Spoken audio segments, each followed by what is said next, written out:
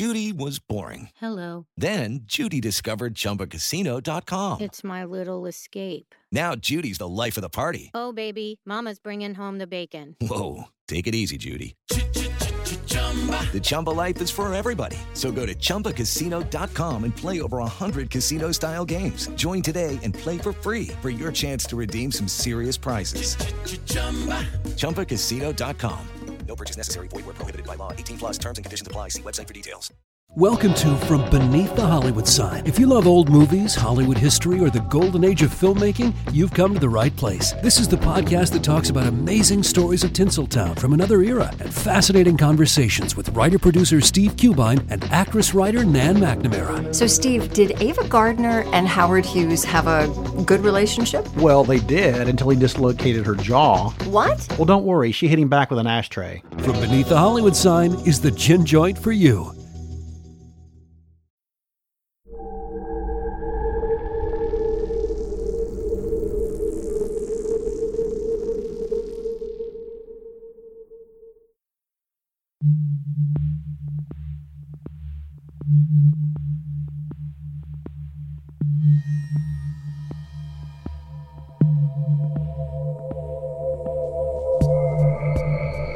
Since the beginning of time, man has attempted to employ supernatural aid to help him solve worldly mysteries. From missing persons to unsolved crimes and even matters of the heart, we're continually fascinated by the possibility of reaching beyond our own reality for answers.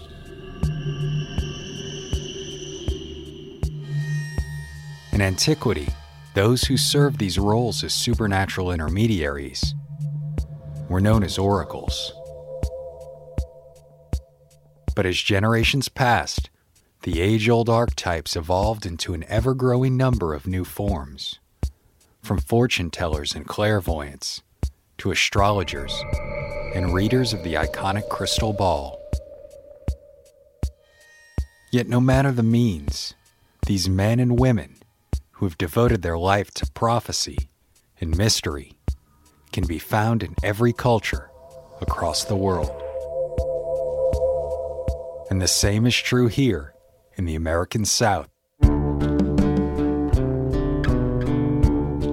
where a man by the name of Simon Warner rose to fame with the seemingly supernatural ability to look deep into his crystal ball and solve the unsolvable. Unfortunately, tragedy befell the man from Shelbyville, Tennessee, when in a twisted tale of irony, he failed to foresee his own murder. My name is Brandon Scheck-Snyder, and you are listening to Southern Gothic.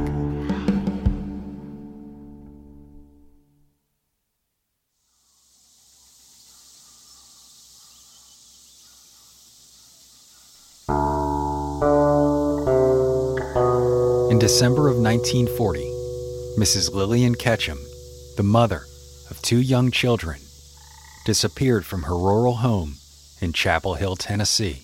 A town of about 400 just southeast of Nashville.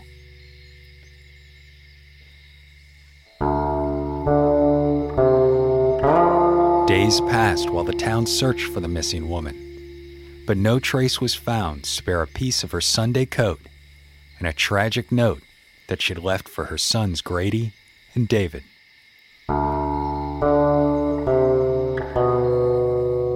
Unfortunately, she never returned.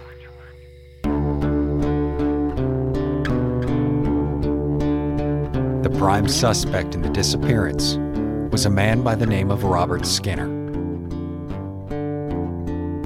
Skinner and Mrs. Ketchum had been dating for several years, but Mrs. Ketchum was already married, locked in by a husband committed to a Tennessee state facility. Locals suspected that this was the motive in her murder, a lover grown furious, frustrated, and eventually violent over a repeated denial of his marriage proposals. But Robert Skinner committed suicide only 2 weeks after Mrs. Ketchum's disappearance. His death stonewalled law enforcement in their search, leaving a cold trail on the whereabouts of his lover's remains, and practically confirming the suspicion of many that he had been the culprit.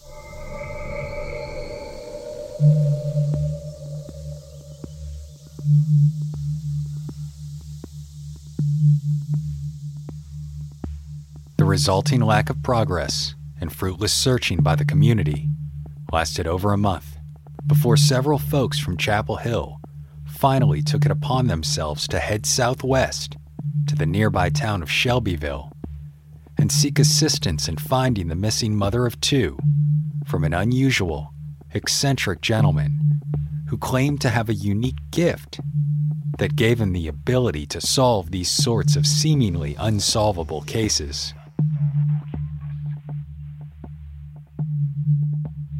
The man's name was Simon Warner.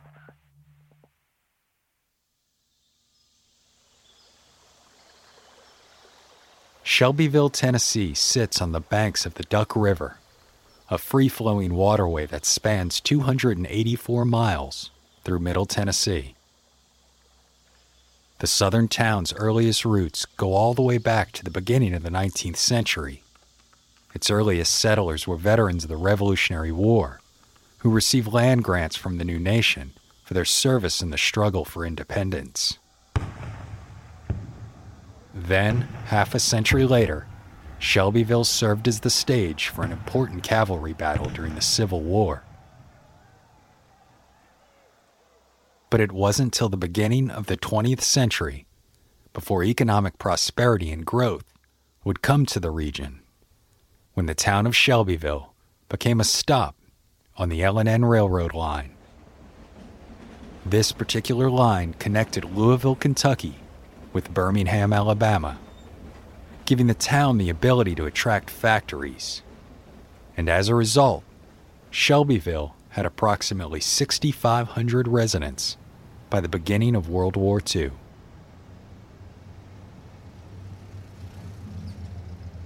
Simon Warner had been born here in Bedford County, Tennessee, in 1897, to Daniel and Susan Warner. The eccentric but kind man would eventually own and operate a local cafe in the town where he was raised, as well as a wax museum. But in 1940, his fame grew much larger than the town itself.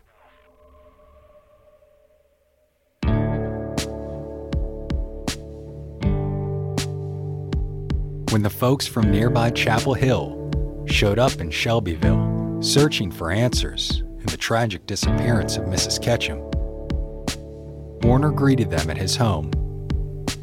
There, he sat with them, studied the information and evidence that they had brought to him in regards to the case, and then gazed into his crystal ball through his black, thick-rimmed glasses, searching for answers.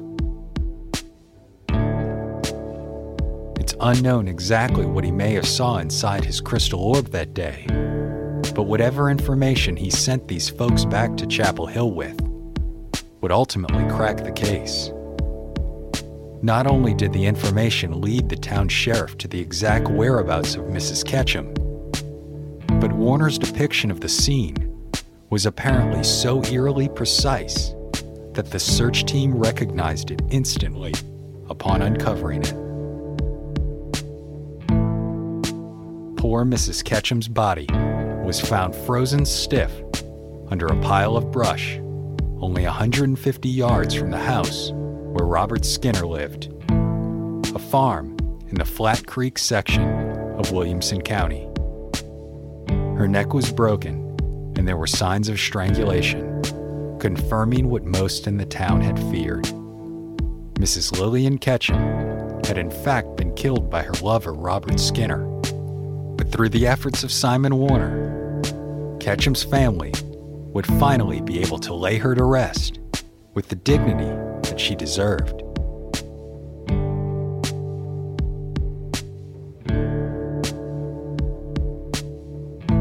Thus began the real-life legend of Simon Warner, the Seer of Shelbyville.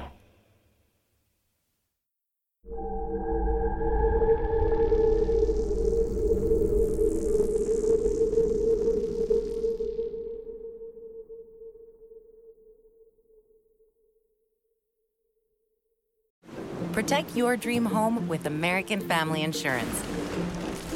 And you can weather any storm. You'll also save up to 25% by bundling home, auto, and life. American Family Insurance. Get a quote. Find an agent at amfam.com. Products not available in every state. Discounts may not apply to all coverages on an auto or home policy. Discounts do not apply to life insurance policies. Visit amfam.com to learn how discounts may apply to you. American Family Mutual Insurance Company, SI, and its operating companies, American Family Life Insurance Company, 6000 American Parkway, Madison, Wisconsin. Hey there, I'm Dylan Lewis, one of the hosts of Motley Fool Money. Each weekday on Motley Fool Money, we talk through the business news you need to know and the stories moving stocks on Wall Street. On weekends, we dive into the industries shaping tomorrow and host the experts, authors, and executives that understand them. Tune in for insights, a long-term perspective on investing, and of course, stock ideas. Plenty of them. To quote a listener, it pays to listen. Check us out and subscribe wherever you listen to podcasts.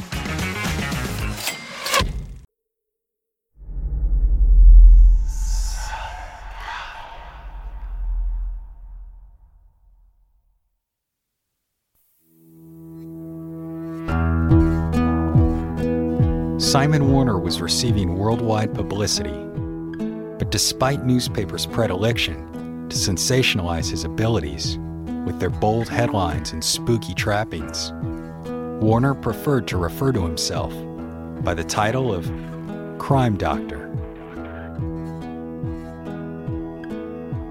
At the height of his popularity, he claimed he received about 500 pieces of mail a day.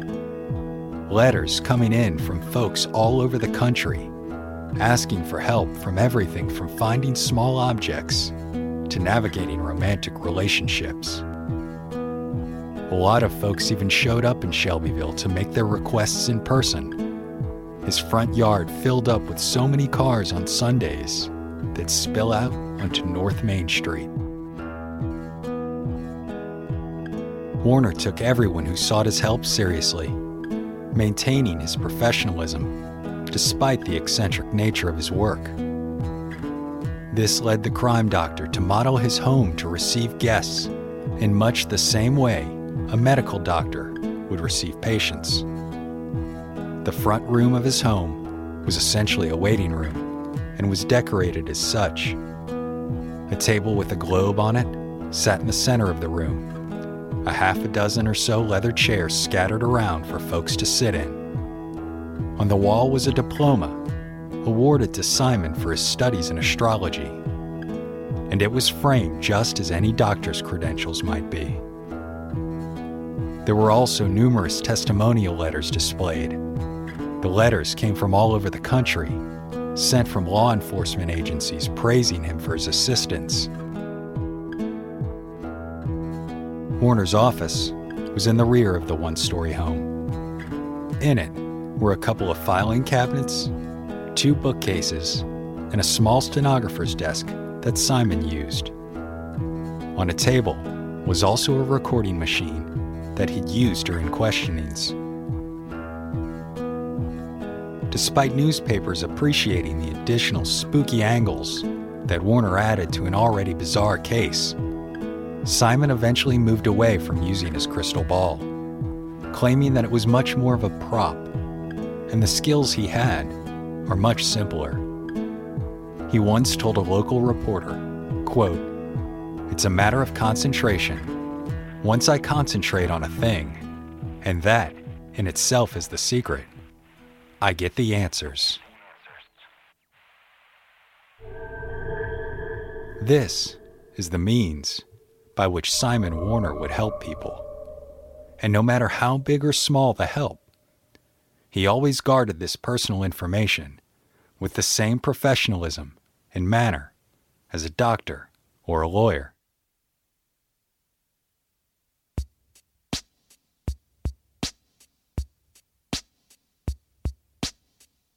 Of course, law enforcement agencies continued to seek out his assistance over the years as well. And in some instances, defendants even came calling, hoping Warner could help them clear their name.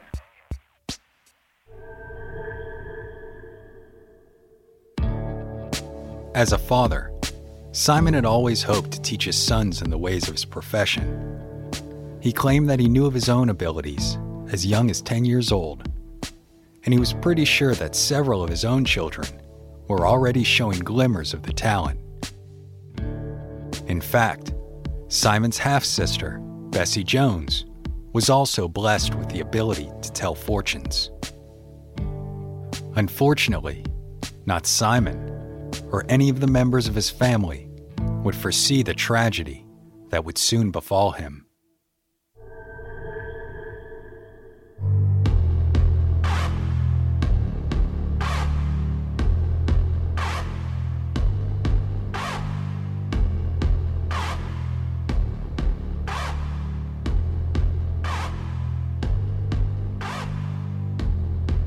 On March 22, 1957, Simon Warner was murdered.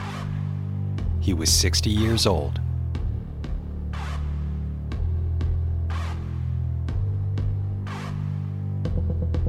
Three hours after Warner was killed, police arrested Mose Martin, a 40-year-old man from Scottsboro, Alabama. Martin immediately admitted to the killing, telling police that he'd initially sought out Warner's help to heal a stomach ailment. Martin claimed Warner accepted $60 to cure him, but the cure did not work. He then claimed to the police that Warner had double-crossed him and put a voodoo hex on him to make the ailment even worse. Despite the fact that Warner was not a voodoo practitioner, Mose believed the only way to end this hex was to kill the man who cursed him by shooting him through the heart.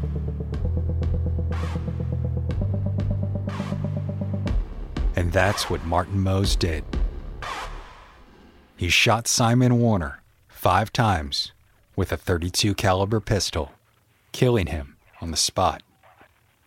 Yet Mose's ailment only worsened.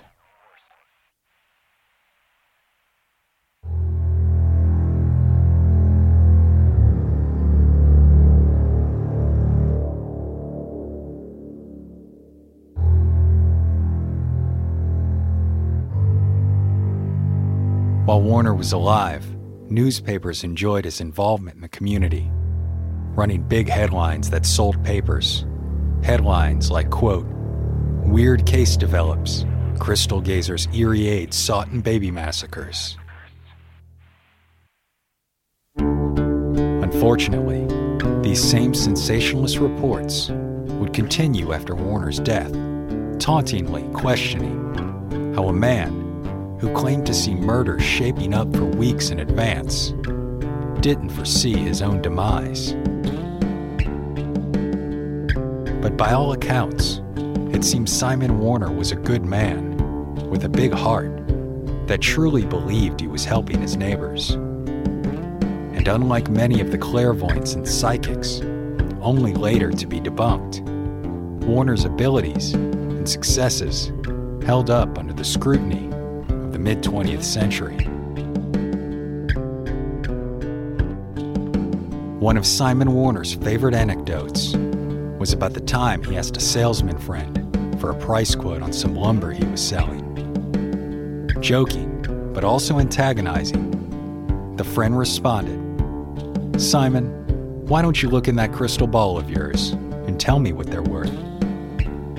To this, Simon confidently replied, "I might look in it and tell you what they're worth, but there's no way of telling what you'll charge." My name is Brandon Schexnayder, and you've been listening to Southern Gothic. Southern Gothic is an independently produced podcast created by siblings Brianne and Brandon Schexnayder with the support of listeners like you. If you enjoyed this podcast and would like to receive even more content, including ad-free episodes, head over to our Patreon page today. The link is in the show notes. Lucky Little Shacks. Okay, round two. Name something that's not boring. A laundry? Ooh, a book club. Computer solitaire, huh? Ah, oh, sorry, we were looking for Chumba Casino. That's right, ChumbaCasino.com has over 100 casino-style games. Join today and play for free for your chance to redeem some serious prizes. ChumbaCasino.com. No purchase necessary. Void where prohibited by law. 18+. Terms and conditions apply. See website for details. As a longtime foreign correspondent, I've worked in lots of places, but nowhere as important to the world as China. I'm Jane Perlez, former Beijing bureau chief for the New York Times. Join me on my new podcast, Face Off, U.S. versus China, where I'll take you behind the scenes in the tumultuous U.S.-China relationship. Find Face Off wherever you get your podcasts.